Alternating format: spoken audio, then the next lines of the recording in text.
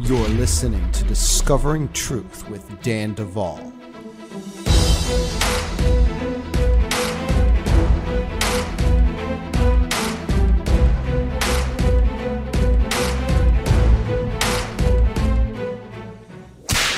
Hey friends, you're listening to Discovering Truth with Dan Duval, and you can find us at danduval.com. This is a reminder.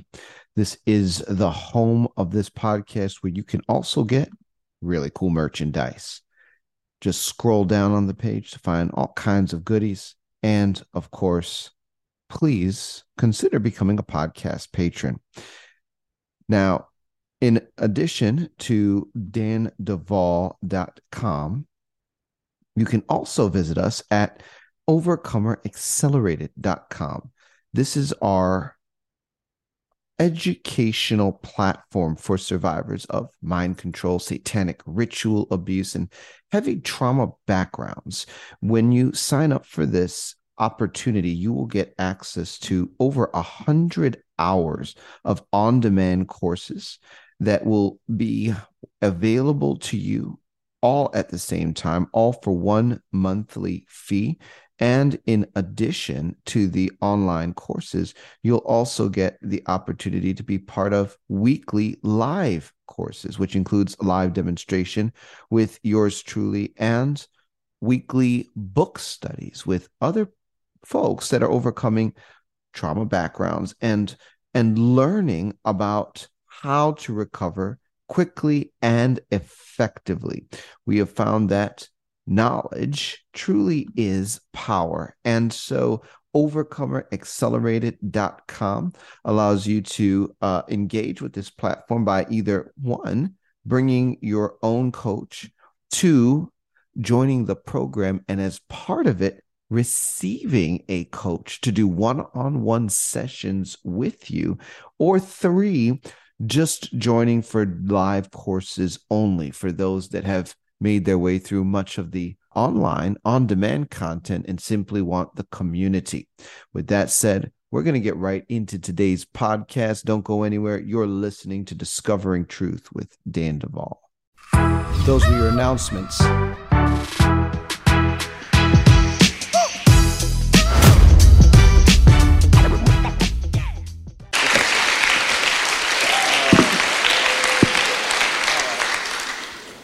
Oh, this is so good.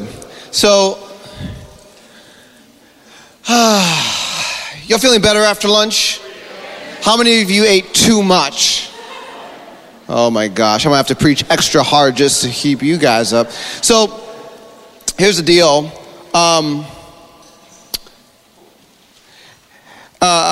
Towards the end of the last session, I realized very quickly that I was now stepping into territory that was being contested.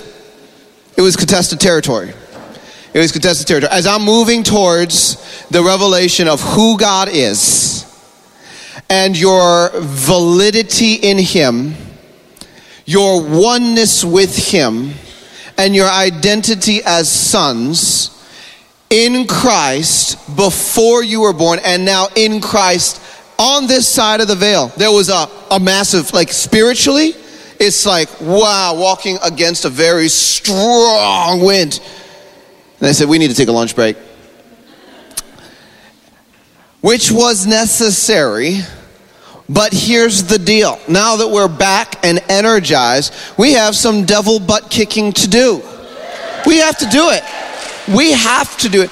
And I'm just going to take a brief survey. How many of you enjoy being the devil's entertainment?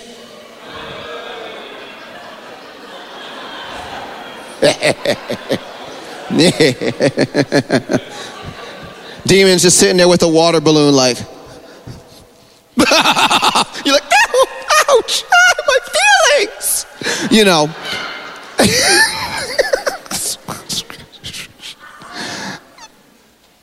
The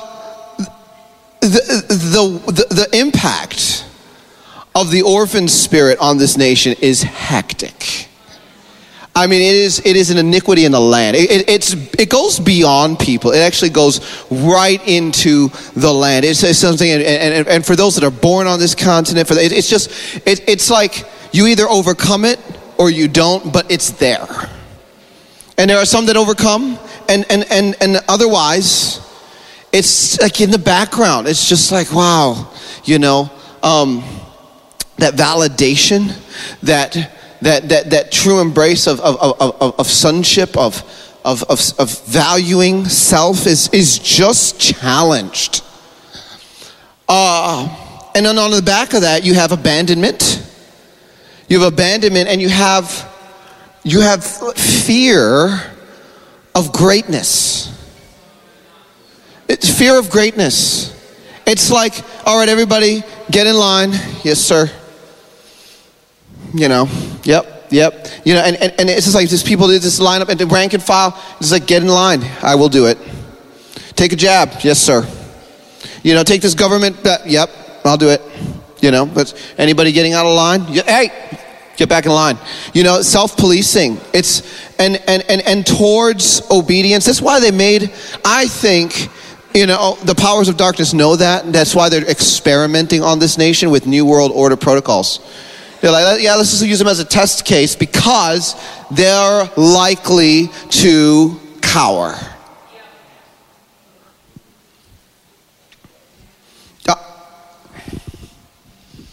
How does that make you feel?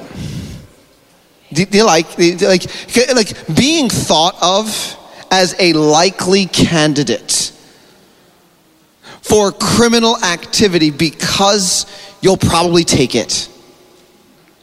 Does anybody like that? Are you guys upset? Yeah, I'm kind of upset. So I'm just trying to gauge how far we should take this.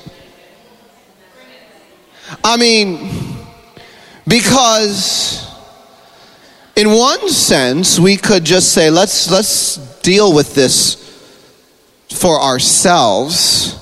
And in another sense, we could say, well, what if we as the ecclesia enter into an intercession for the land?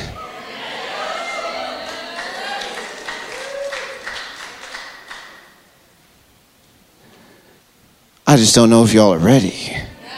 I just don't know if y'all are ready. I don't know. I'm trying to gauge it. I'm like, well, yeah, I want to. So here's the deal. There we go. We're going to start with us. As the conference goes along, we'll go after some. We will get there, especially tomorrow. We're going to get there. But I think for now, we're just going to start with ourselves. And I'm going to invite everybody to stand to their feet because we're going to say, you know what, we're done.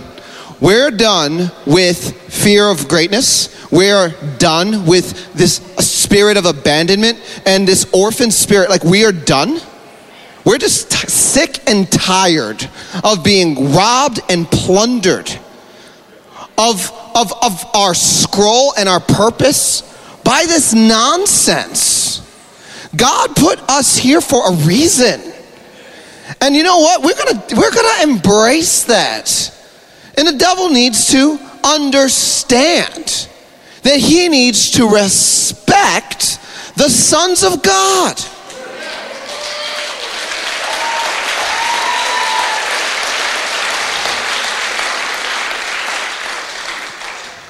I'm going to pray over you. As we go through this prayer, here's what we're going to do. It's not that long. This particular prayer, I have prayers we could go for an hour. This one's going to be more like 5 or 6 minutes. Don't test me. And then at the end, we are going to let off a shout just so all the devils heard us. Just to be sure they heard. We're going to let off a shout, and then we are going to learn about sonship. Praise the Lord. Father God, we come before you in the mighty name of Jesus. Lord God, I thank you for this day. I thank you for the awesome nature of what you are doing in the earth, for the way, Lord God, that you are lifting us up in revelation of who we are, in revelation of what we are here to do. We wrap this environment in your government and presence and wall of fire. And Lord God, we thank you that you reign on high, that you are the judge of the whole earth, that deliverance is the children's bread. And right now, Father God, we also take authority in the atmosphere and bind unnecessary manifestation in the name of Jesus. Lord God, our freedom processes through indecency and in order and cleanly in the name of Jesus. Lord God, we thank you that angels are present to police the environment and to escort these garbage spirits out as necessary. Father in heaven, we come before you in the mighty name of Jesus Christ. We renounce the orphan spirit, the fear of greatness, and the spirit of abandonment, and serve them bills of divorce. We pull up the hidden documents detailing every covenant, contract, agreement, certificate, oath, and vow, and command that they be stamped with the blood of Jesus, nailed to the cross of Jesus Christ, and burned with holy consuming fire. Do you agree? So in the name of Jesus, we pray that your heavenly host would be put on assignment to place every part belonging to us that is loyal to the spirit of abandonment, fear of greatness, and the orphan spirit on temporary lockdown, and speak that they must be escorted before the throne of the Father in heaven to receive ministry. Do you agree? Yes. So we now deed the territory in us and our bloodlines belonging to the orphan spirit, the spirit of abandonment, and the fear of greatness, over to the kingdom of God, and invite you, King Jesus, to take the throne and to rule over this territory with your rod of iron. Do you agree? In the name of Jesus, we bind all gatekeepers and discover each and every portal access point belonging to the orphan spirit, the spirit of abandonment, and the fear of greatness, their realms and their inheritances, and place the blood of Jesus on every portal access point. We seal them with the Holy Spirit and declare they are put to sleep and permanently deactivated. Do you agree? Yes. So we take the sword of the Spirit, which is the Word of God, and cut ourselves free from the spirit of abandonment, the orphan spirit, and the fear of greatness, their realms and their inheritances, in Jesus' name. Do you agree? And Father God, we administrate the return of every form of counterfeit inheritance, inclusive of promised wealth, position, status, calling, ability, roots, favors, seed, genetic code, and any other form of counterfeit inheritance in Jesus' name. We refuse it and sever ourselves from it and choose to receive our inheritance in Jesus Christ and renounce all spirit children related to the orphan spirit, the fear of greatness, the spirit of abandonment, and the fear of rejection, and undo all quantum entanglements involved in their creation. We command their judgment, the purging of the realms they occupy by judgment through living water, and reclaim and receive every part of us that has been imprisoned by these entities and spirits or in their realms. Do you agree? We appeal to justice and pray that the orphan spirit, the spirit of abandonment, the fear of greatness, and the fear of rejection would now reap 100-fold return for the evil that has been sown against us, our ancestors, and all whom we represent in the form of justice and judgment and wrath, arrows and lightning, coals of fire, the broom of destruction, the threshing sledge, carpet bombing, runs by angelic forces with heavenly craft, the plundering by the armies of heaven in Jesus' name. Do you agree?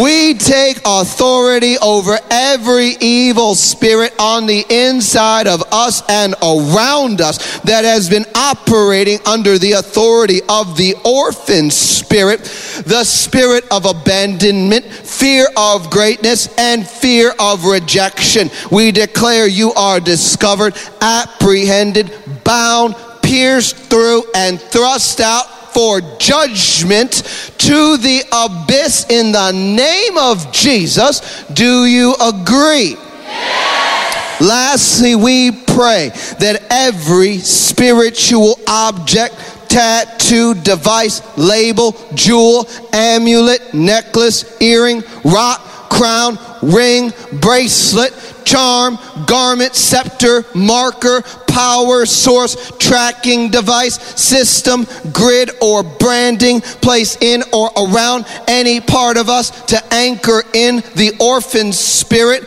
the fear of abandonment, Lord God, this is the abandonment, the fear of greatness, the fear of rejection would be consumed in the holy fire of Jesus Christ and totally dissolved. We close every door, known and unknown, seen and unseen, and call them completely sealed in Jesus' name, and render the entire confession established everywhere Yehovah is. Do you agree? Yes. Let's give the Lord a shout. Hey!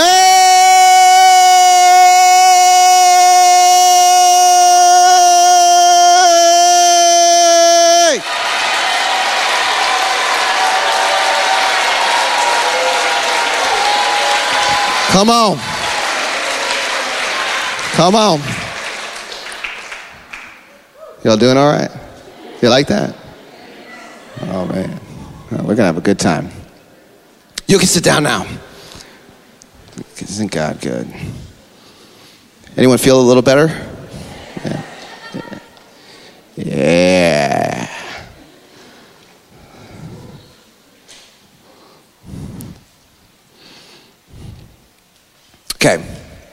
Okay.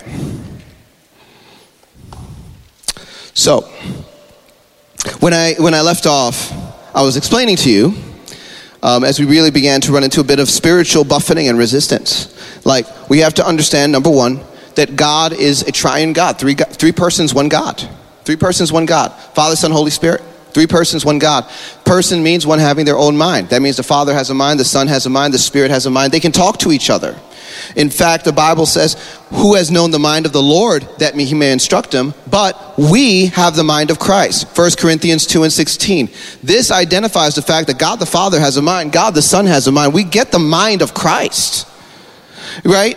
So when you look at heavenly encounters, you see John, he sees the throne of God, the Father sitting on the throne, and Jesus is standing at his right hand. right? Because there's a spatial distinction between persons that have their own mind. God is one. And so God is three persons, one God. And then through Jesus makes a way for us to enter into oneness with him, right? So it's three persons, one God, plus the sons that are one with him. So that you have this whole conglomerate of oneness that is the body of Christ, which is exacting the redemptive purposes of God to the creation. It feels a little easier to say that now. That's our job, that's our role, and that's our identity. Say, that's my identity. Yeah. Right?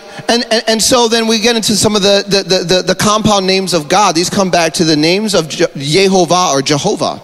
Yod He Vav He. I say that Yod He Vav He as God in the Old Testament is a name that actually references all three persons of the Godhead at the same time. Is Yehovah the Father or the Son? I just say yes.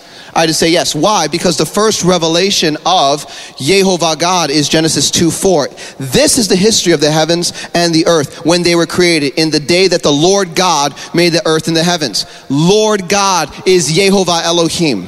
So Genesis 1:1 Elohim is Yehovah Elohim. Genesis 2:4 Yehovah Elohim, Lord God. So we understand that the Creator God is Lord God, and this is Godhead. It's just like, is Yehovah Jesus, or is it the Father? Well, yes. So you see, actually, in the book of Genesis, when God is coming in to judge the Tower of Babel, when God is coming in to judge the Tower of Babel, and I don't have the chapter in front of me, but it basically says the Lord, Yehovah, came down to see the city and the tower and the people were building. And Yehovah, and there it is, Genesis 11. The Lord, Yehovah, said,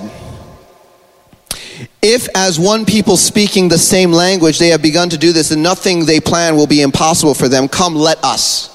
Let us. So you have Yehovah saying, let us, which means Yehovah is a plural. Right there in the word.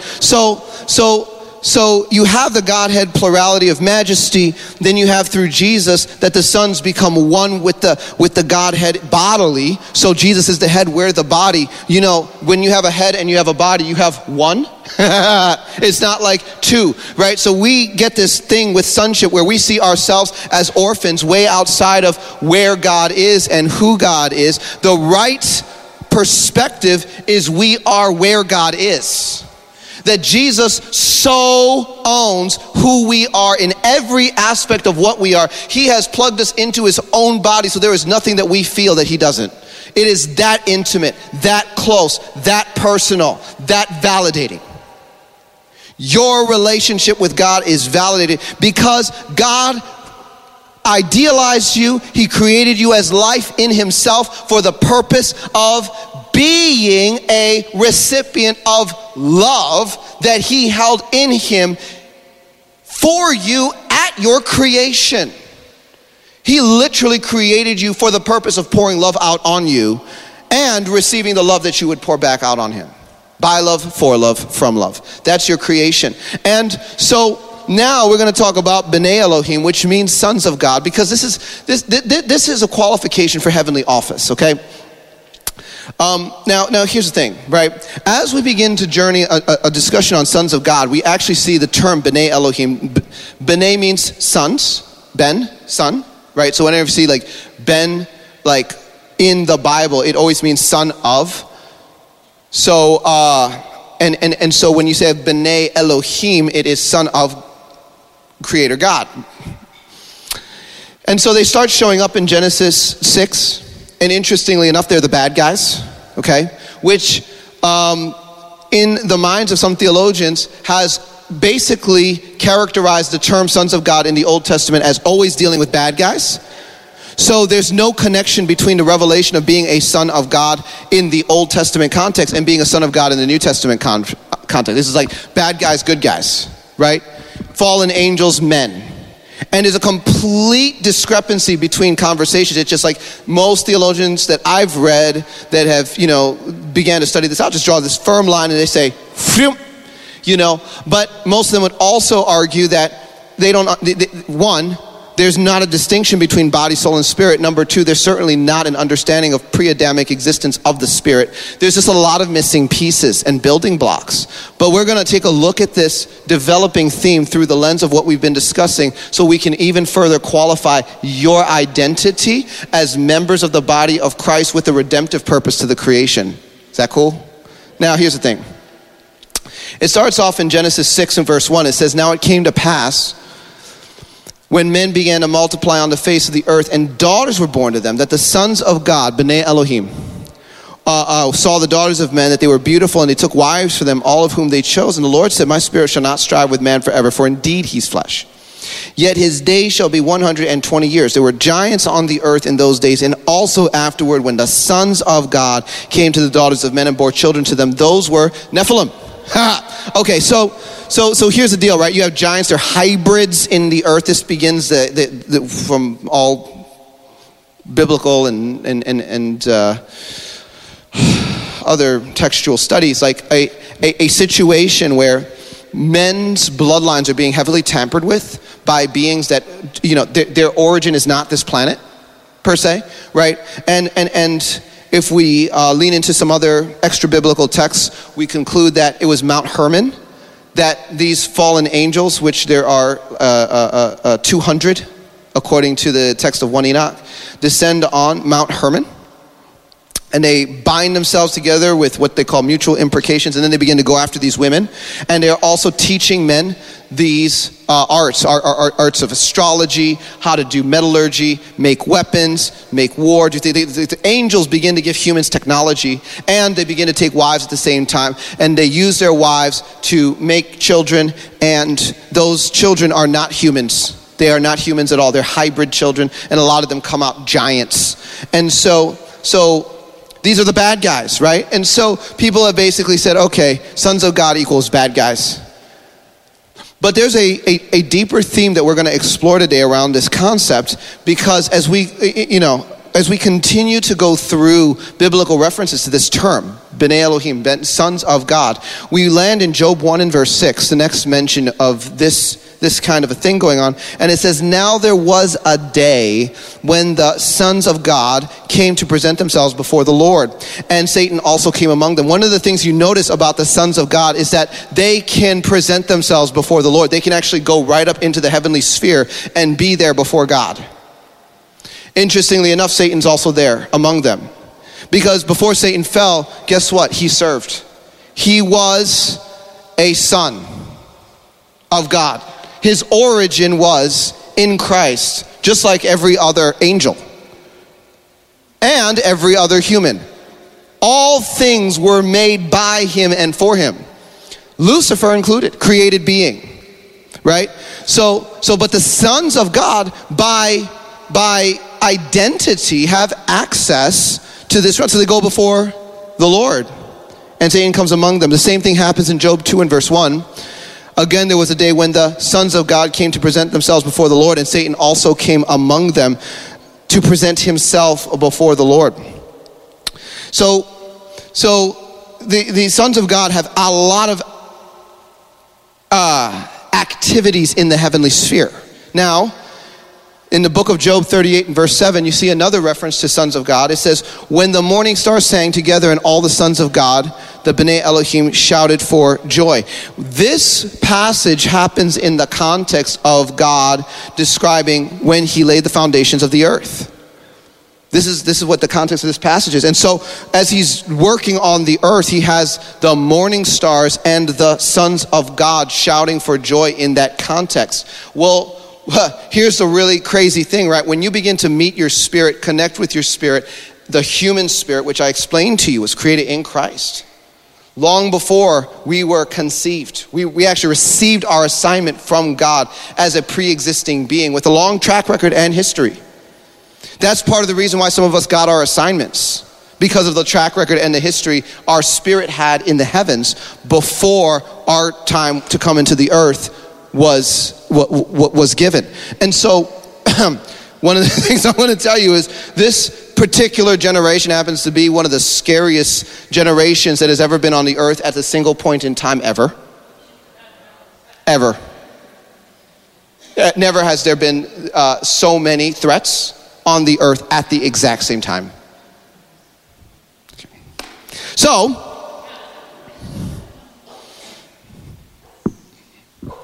I'm just going to let you guys think about that for a minute.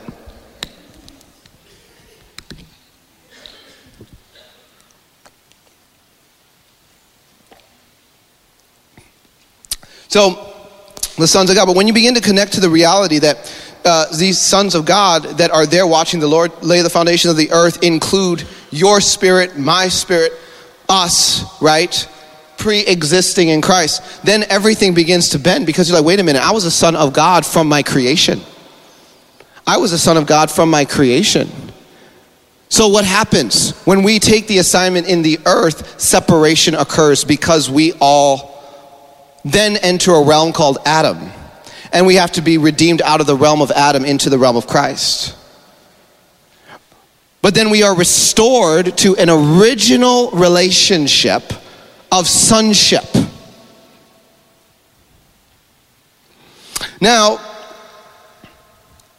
the Bible says in Hosea 1 and verse 10, yet the number of the children of Israel shall be as the sand of the sea, which cannot be measured or numbered. And it shall come to pass in the place where it was said to them, you are not my people. There it shall be said to them, you are sons of the living God. Interestingly, as we get to the book of Hosea, there is a clear transition on the subject of sons of God from heavenly beings to men.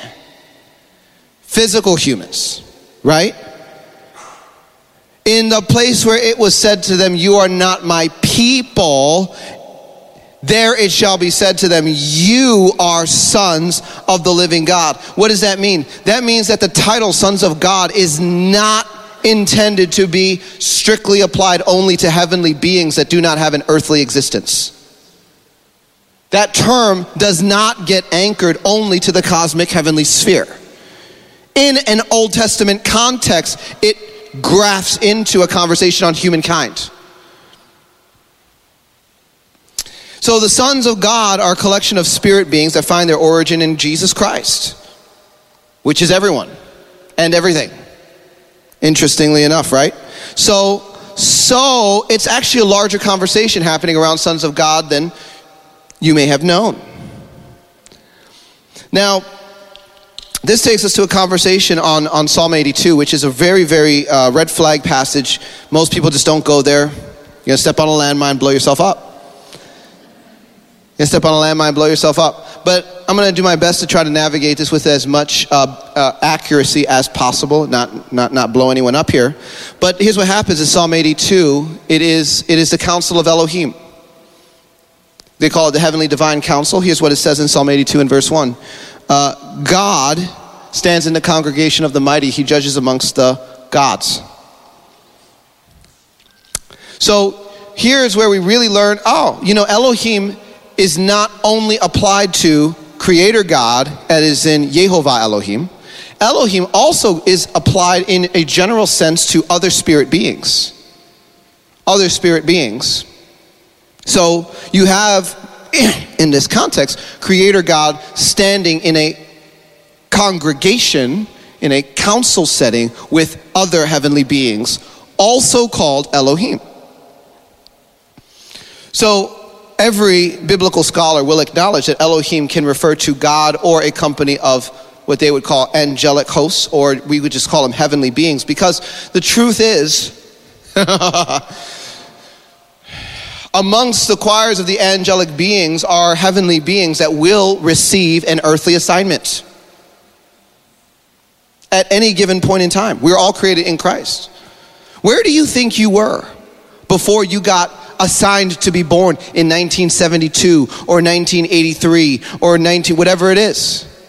You were with God in the heavenlies. Your spirit was there. What do you think you were doing? Have you ever considered the eons of history that go behind the moment that you got a soul? Yeah, it's vast and massive. So when we talk about groups and activities of spirit beings and all this stuff on the other side of the veil, what we have to realize is, there are angels, and there are spirit beings that will receive a physical body at some point in history. So now, when we take a look at this passage,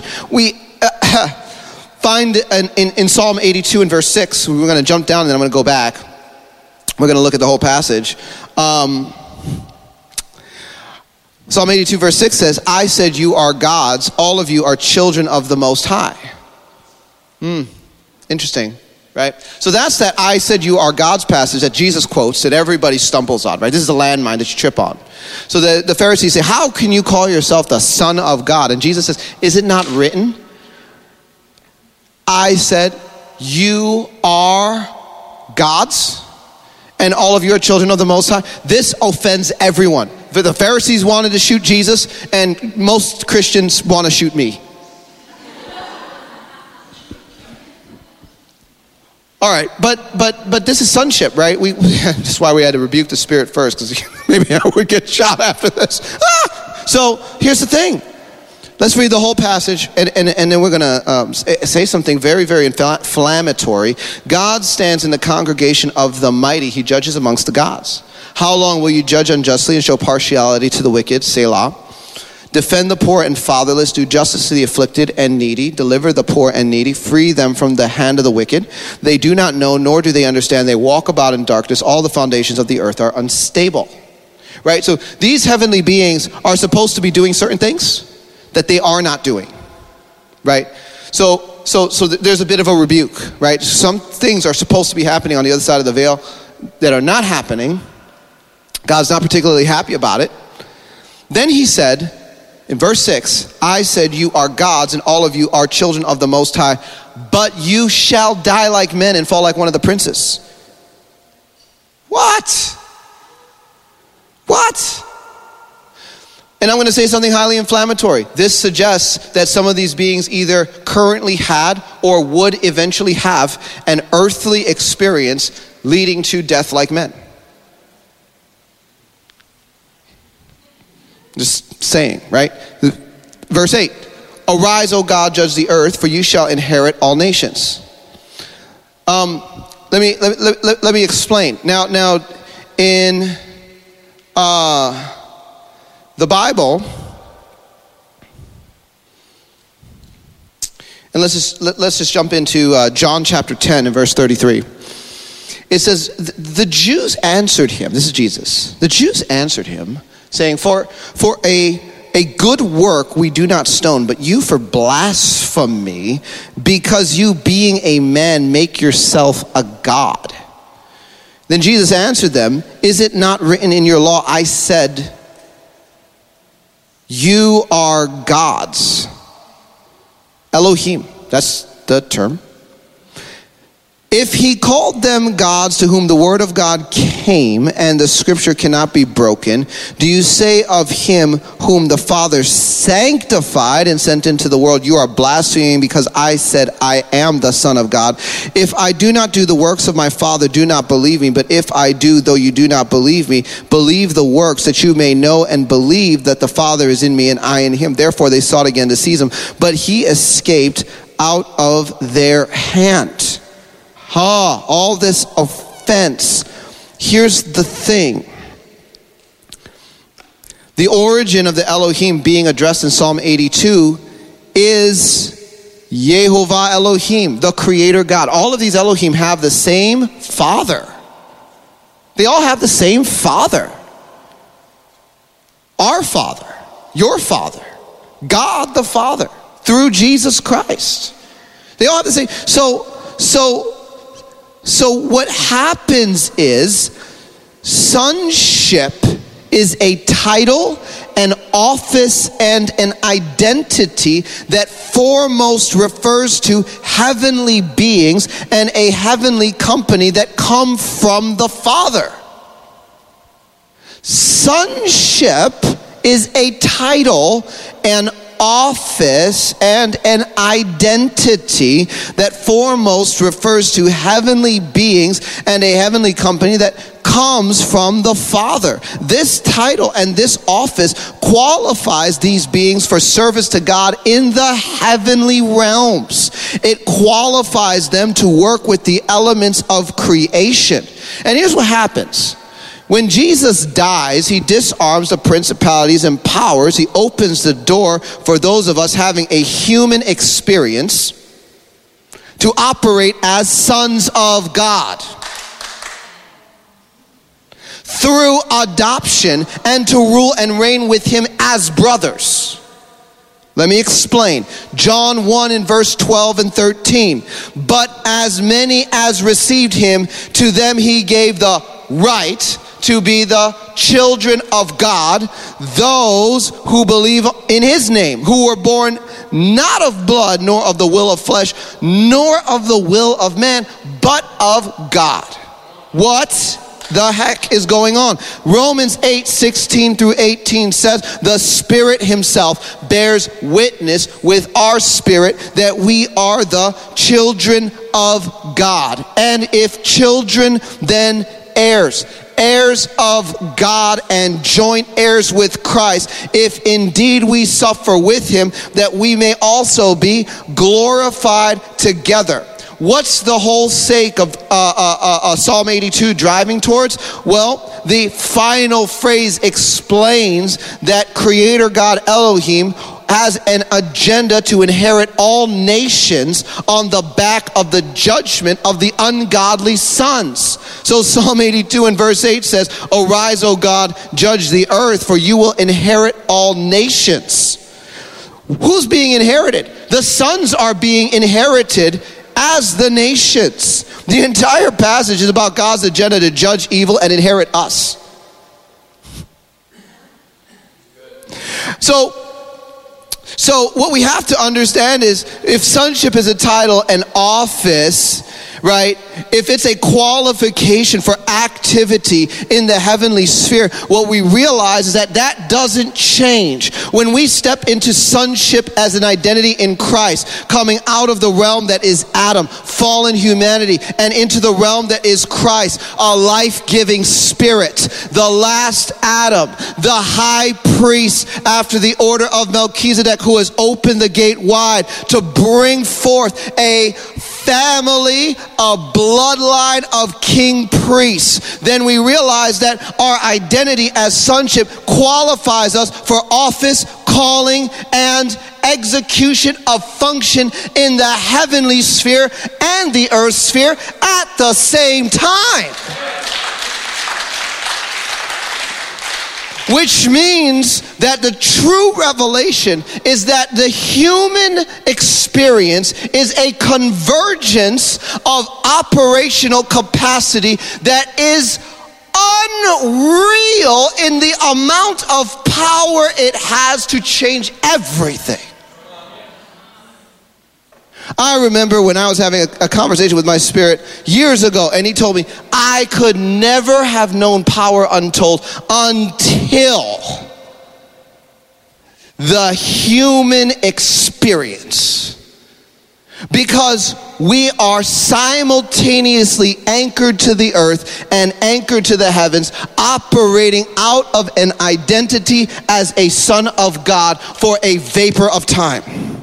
This is our moment.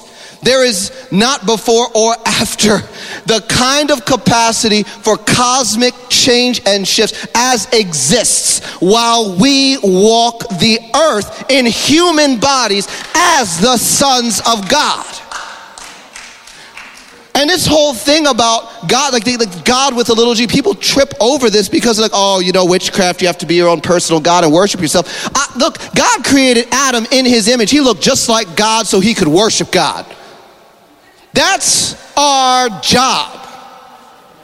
But if a dog gives birth to a dog, it is a dog. If a cat gives birth to a cat, it is a cat. And if Elohim gives birth to a child, it is Elohim. That's what it says. That's what it is. So we have sonship, validation, identity, office, and rights to the heavenly sphere.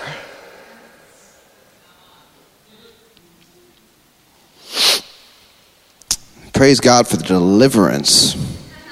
Now,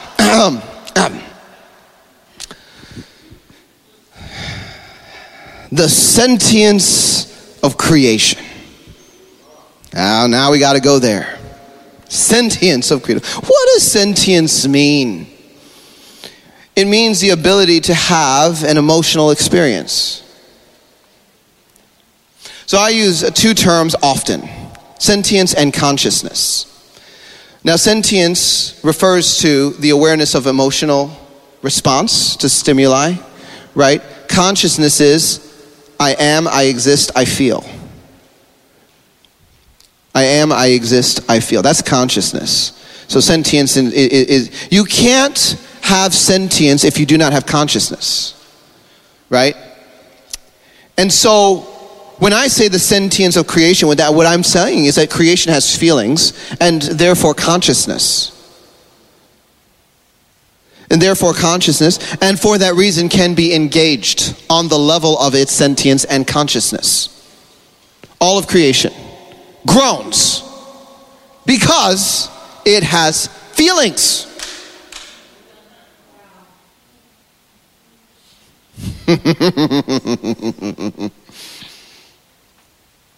So we're going to start with heavens.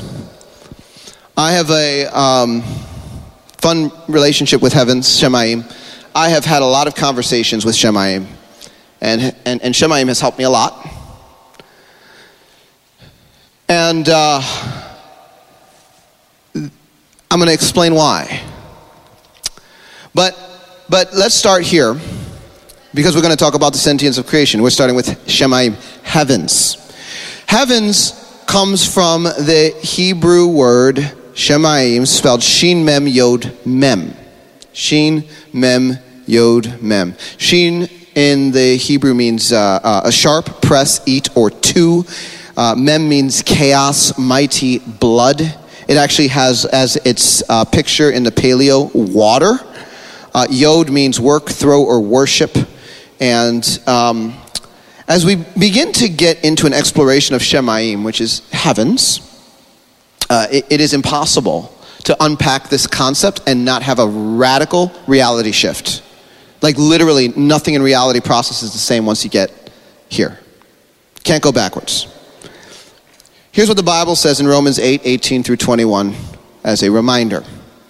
For I consider that the sufferings of this present time are not worthy to be compared with the glory which shall be revealed in us. For the earnest expectation of the creation eagerly waits for the revealing of the...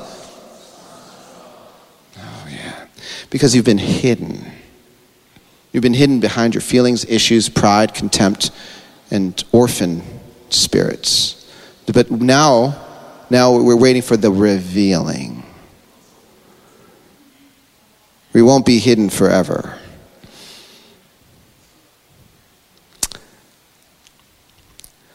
For the earnest expectation of the creation eagerly waits for the revealing of the sons of God. For the creation was subjected to futility, not willingly, but because of him who subjected it in hope. Because the creation itself also will be delivered from the bondage of corruption into the glorious liberty of God. No, that's not right. Creation is not being delivered into the glorious liberty of God. That's not what it says. What does it say? Oh, who's that? Someone say, yeah, yes, yeah, us. So now begins our exploration, and we're going right back to our favorite passage, Genesis 1:1. We just can't get out. First chapter, first verse. In the beginning, God created the heavens and the earth. At the outset of creation, according to Genesis 1, you see heavens and earth. Two realms, two persons. Western thinking has long explored these concepts as physical components of creation. And when we say physical components, we assume something. We assume that physical components of creation have no consciousness. Oh, it's just a rock. It's just wood. It's just a plant.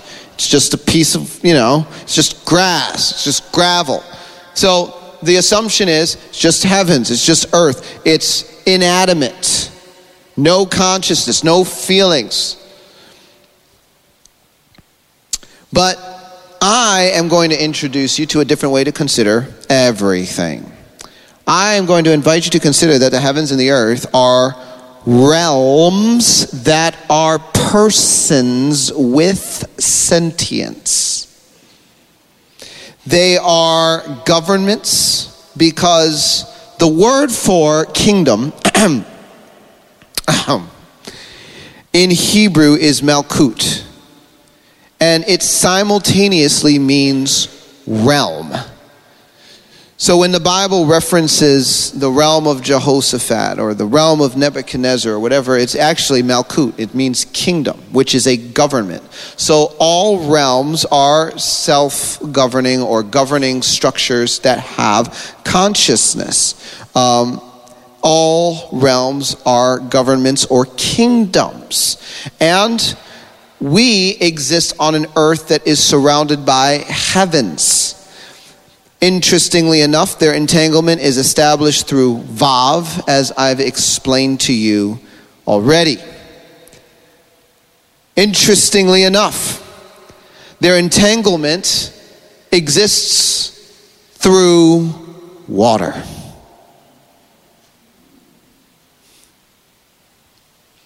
So the Bible says in Genesis 1, 6 through 10, God said, let there be a firmament in the midst of the waters, let it divide the waters from the waters. Thus God made the firmament and divided the waters which were under the firmament from the waters which were above the firmament, and it was so. God called the firmament heaven, so the evening and morning were the second day. Then God said, let the waters under the heavens be gathered together into one place, and let the dry land appear, and it was so. God called the dry land earth, and the gathering together of the waters he called seas, and God saw that it was good.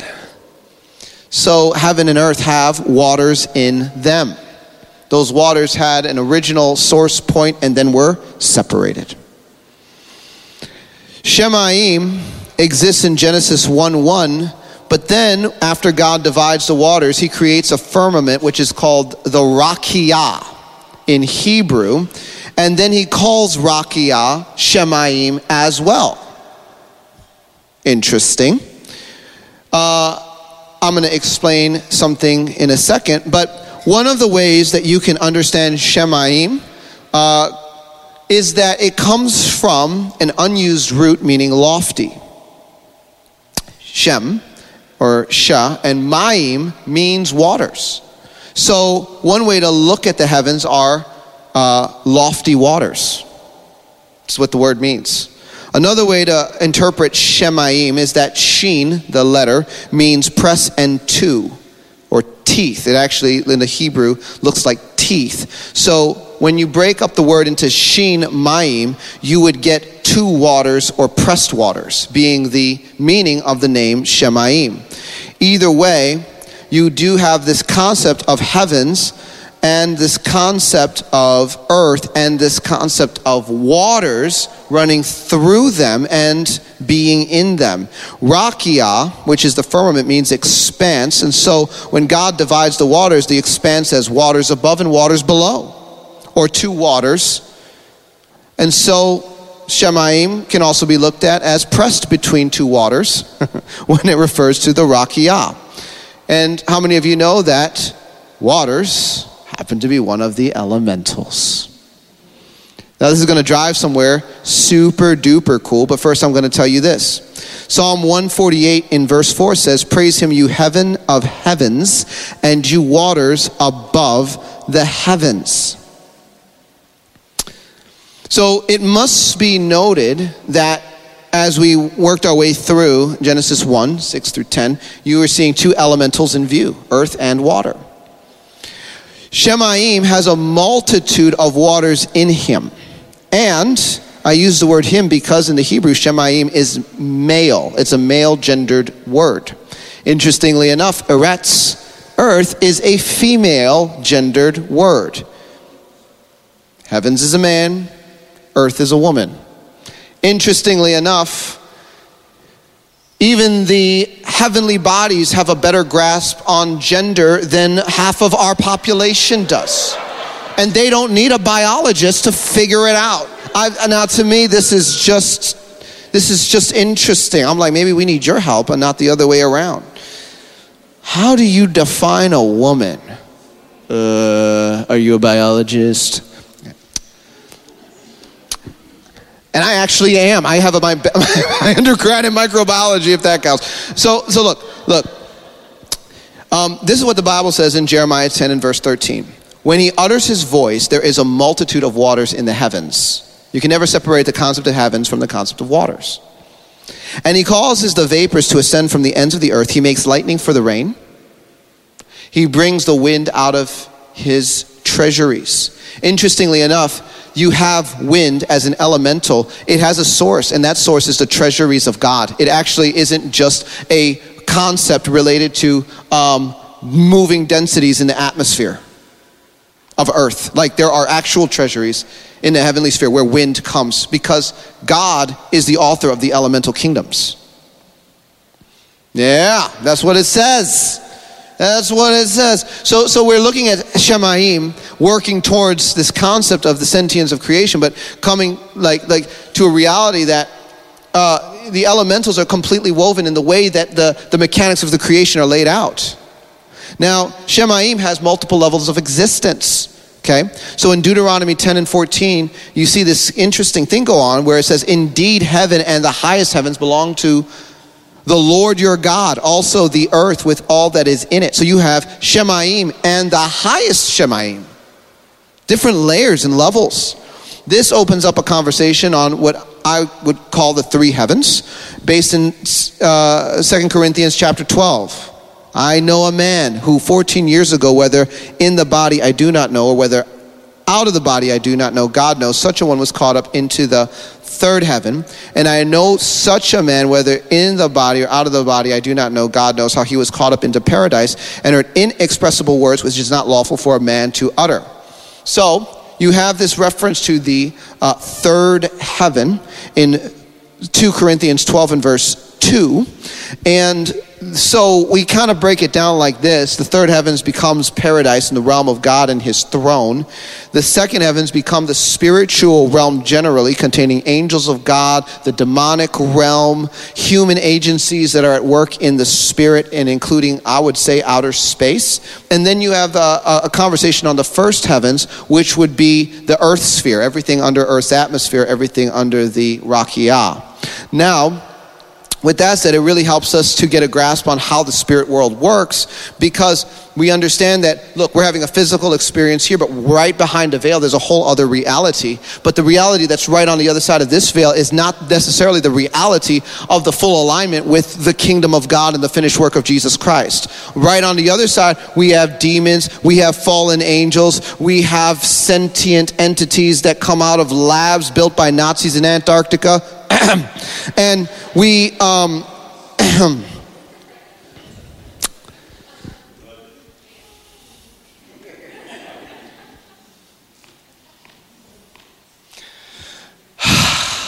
here's the interesting thing.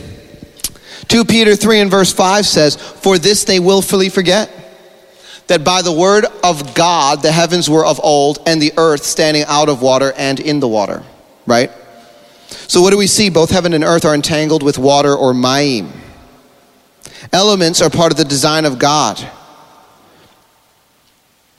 Elementals are not by nature the enemy of God and man at all.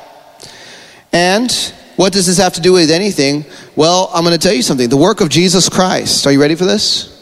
Unites heaven and earth through his ministry.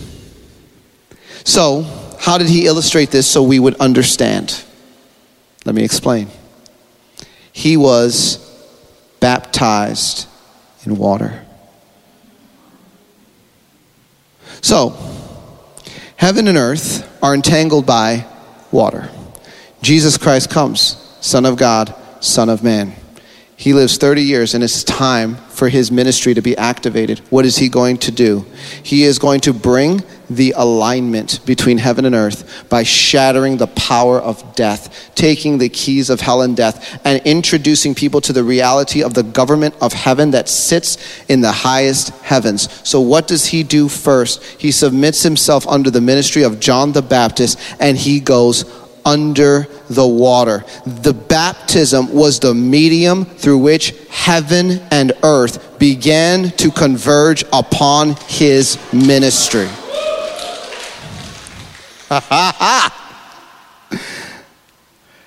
So Matthew 3:16 and 17 says, when he had been baptized, Jesus came up immediately from the water, and behold, the heavens were opened to him. And he saw the Spirit of God descending like a dove and alighting upon him. And suddenly a voice came out of heaven saying, "This is my beloved Son, in whom I am well pleased." So, let me take this one step further. As a son qualified by the sacrifice of Jesus Christ, who has become a component of his body, you are part of the uniting factor of heaven and earth by identity. Every redemptive process of God to the creation is being processed through the body of Christ, because it was decided that in him all the fullness should dwell, and by him to reconcile all things, whether in heaven or on earth.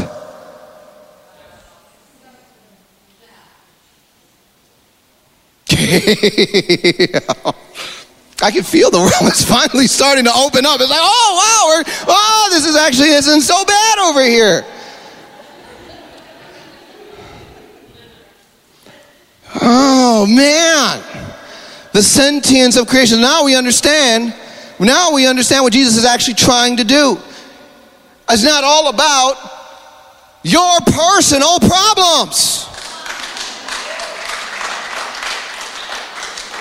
Get out of the selfish, gimme, my name is Jimmy concept. You know, it's so funny. My son learned how to say give me. You know how he says it? Gimme. But he's one.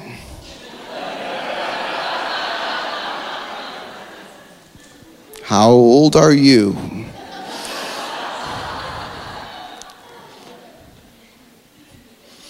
Moving forward, we understand that the thrust of our identity as the sons of God sets us apart as redemptive agents to the creation. But how do we interact with the creation? Well, the next revelation comes from the book of Deuteronomy. Ready for this? Here it is. Deuteronomy 4 and verse 26. Deuteronomy 4:26. I call heaven and earth to witness against you this day. Let me explain something to you about witness. Now, when you have a court of law, and of course Rachel is going to have a whole lot more to say about this than I do, you have a difference, I know this much, between evidence and witnesses. Right? You have a difference between evidence and witnesses. Murder case. What's the evidence? This is the gun.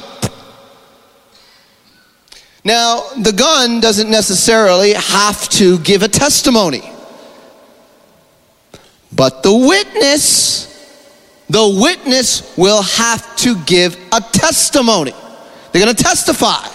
They must speak. And in order to speak, they must have consciousness. You ever seen someone go up on the witness stand that was dead? No. The body is the evidence. The witness has to have consciousness. So how can God call heaven and earth as witnesses if they have no consciousness? He cannot. Which means a witness will provide a subjective experience based on their perspective of what happened. They have consciousness, they have sentience, they have personhood, they have a mind, knowledge, understanding. All of these terms apply to heavens and earth. So in one verse, I have just proven to you that creation is sentient.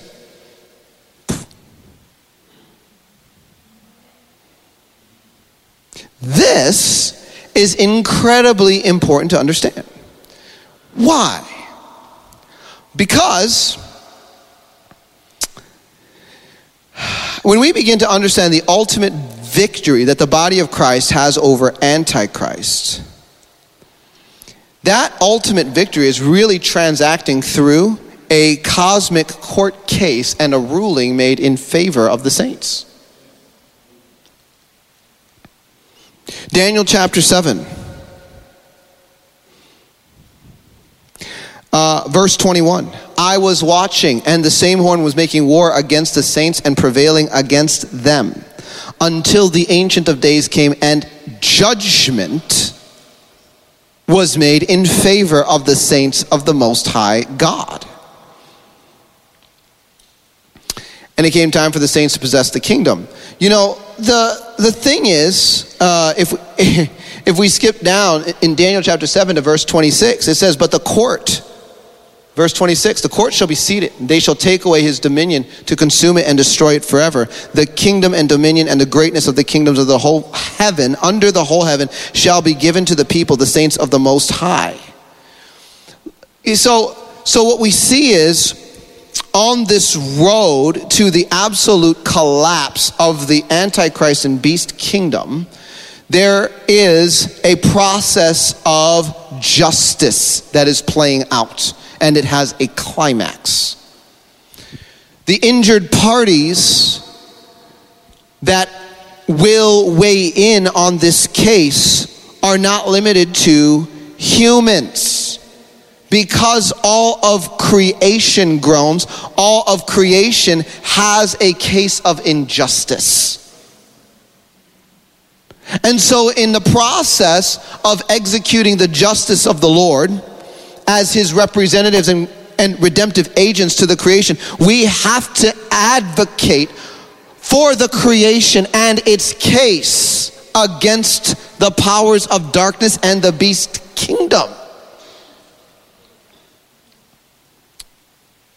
This is a puzzle that has eluded the body of Christ for many generations. We haven't understood that a lot of us that received an assignment into a very dark, perverted, defiled bloodline that would subject us to a lot of trauma came in as part of the plan of heaven to then bring the injustice that is resident in that bloodline as a case into the courts of heaven against the powers of darkness behind it, to smash the agendas of evil through the justice protocols of God.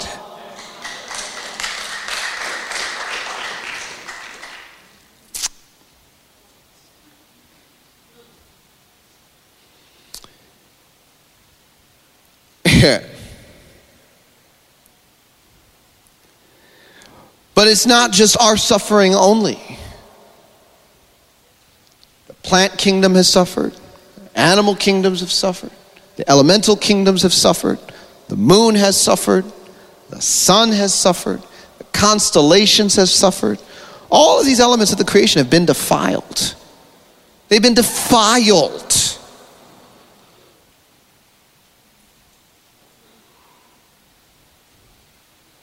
And so in order to step into a ministry of advocacy for the creation as sons of God, we have to first embrace the fact that creation has sentience. It has a consciousness and feelings about what it has suffered, just like you.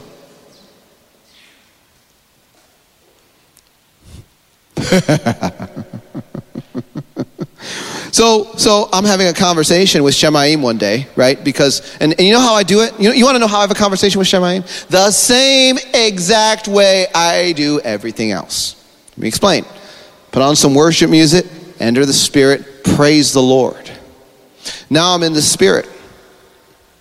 God's talking to me. Next thing I know, because I'm in the Spirit, other things are talking to me too. Hello. Oh, Shemaim, how are you? Fantastic. How are you, Dan Duval? What do you want me to know? just write it down. It's so interesting because, it's not like weird stuff. Like I literally engage with the spirit realm, whether it's cloud of witnesses, angels, God the Father, God the Son, God the Holy Spirit, heavens, earth, Mars. I mean, I've talked to a lot of things, and they talk to me, and I just go right through the gate of worship, engage with the Spirit. That's what I was explaining to you all, like that Tuesday night that I ministered. I said, look, the gate to the spiritual encounter, the other side of the veil, is understanding how to shift consciousness into the human spirit. I mean, it's literally Revelation chapter 1. I was in the spirit on the Lord's day. He wasn't in the soul. He wasn't in the soul. He gear shifted into his spirit man, and the spirit world opened up because he was engaging it from that aspect of his design. It's that easy. See, if you don't know that you're a heavenly being having an earthly experience, you don't know that you could gear shift into the consciousness of the part of you that's designed to engage in that world. But when you do, you do. And so I'm just sitting there, enter right through worship. Shemaim's talking to me. This is what he said. Bring me in as a witness to every court case. I want to testify. I know the truth. I have seen all that's been done in me. I am in him, and you are in him, and in him you are now spanning through me. That's what he said. Actually, he said a whole lot more than that, but that's what I'm going to tell you, he said. So, there are certain things I literally cannot publicly release right now because it just blows things up. But on another day, we were having a conversation, heavens, and this is what heaven said. Daniel, my beloved. I actually was called the beloved of the heavens. It's really interesting. So, kind of cool. Yeah, I like you too. Said, I've waited a long time for this, which is my season of liberation. I have many things to tell you regarding matters of time and space, dimension and reality. You are beginning to see it, though. The cosmic template upon which I exist, the Lord has spread me out like a curtain. I am laid atop something that is ever so important. The grids that run through me are extensive and highly complex, and learning to utilize them leads to what some would consider cosmic power. We've had a lot of conversations. Shemaim has explained a lot of things to me, which is very helpful. Now, I'm going to give you a few scriptures to ground this out, because I am not certifiably crazy. But here's what the Bible says. Deuteronomy 32 and verse 1. Give ear, Shemaim. You know what that means? Shemaim can listen. And hear, O earth. That means earth can listen. Why? Because they are conscious. They have sentience. Yes. This is the same Bible you've been reading for decades.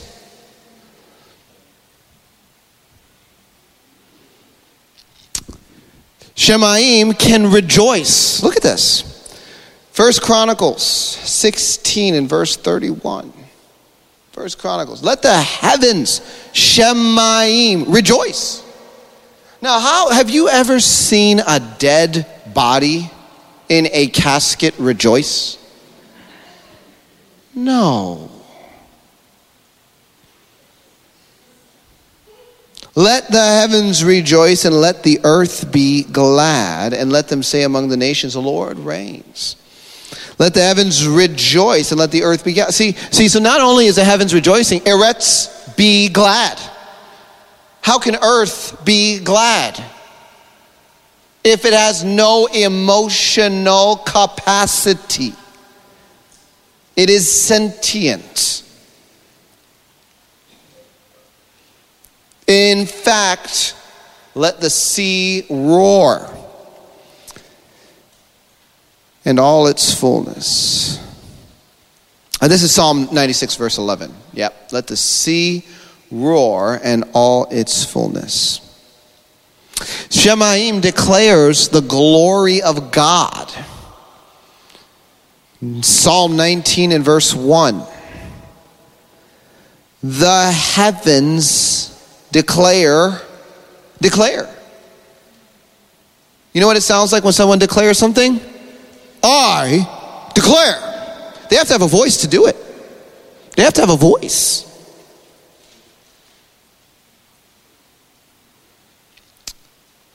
And then Rakia, the firmament, displays. Let me show you this bottle of water.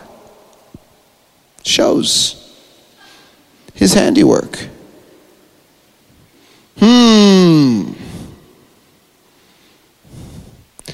The heavens can sing better than me, which is not that hard. Isaiah 44 and verse 23. Sing Shemaim. Can you imagine? Sing Shemaim. Yeah. Yep. Right there. Right there in the word. And then it goes on. For the Lord has done it. Shout, you lower parts of Eretz. And then here's another one. Break forth into singing, O you mountains. So here's what happens as you work your way through the creation. You have, I call them macro realms and micro realms, right? Because you start out with the most expanded version of a thing. So the whole planet, Eretz, is called Eretz, earth. But then if you shrink it down, you can say, well, let's just deal with the lower parts of the earth. That has a consciousness and sentience that is actually independent in a sense of the consciousness of the whole. And then the mountains are another micro realm that have a sentience that is independent of the whole. So you could actually go to one mountain range and say, well, how are you? And that mountain range is totally smashed, defiled, and upset because of all the blood sacrifices that happen in that mountain range. You go to another mountain range where there is no blood sacrifice, and that mountain actually speaks a different testimony. But it's all in the earth.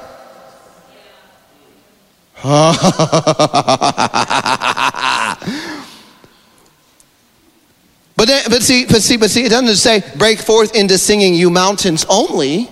Then it says, O forest and every tree in it.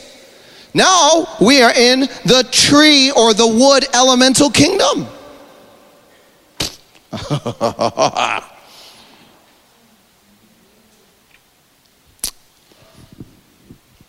Heavens has a sentience, and within heavens, within him are elementals. We call them heavenly elementals. Earth has a sentience. Within her are elementals. We call them earthly elementals. And with that, we are really ready to get to the elemental kingdoms tonight.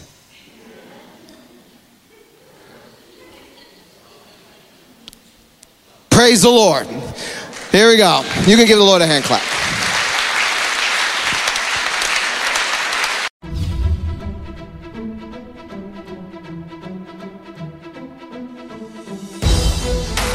You've been listening to Discovering Truth with Dan Duval. Visit me at danduval.com, where you will discover merch, books, and the opportunity to engage in our private social network. Join the tribe by subscribing to our email list and supporting this podcast.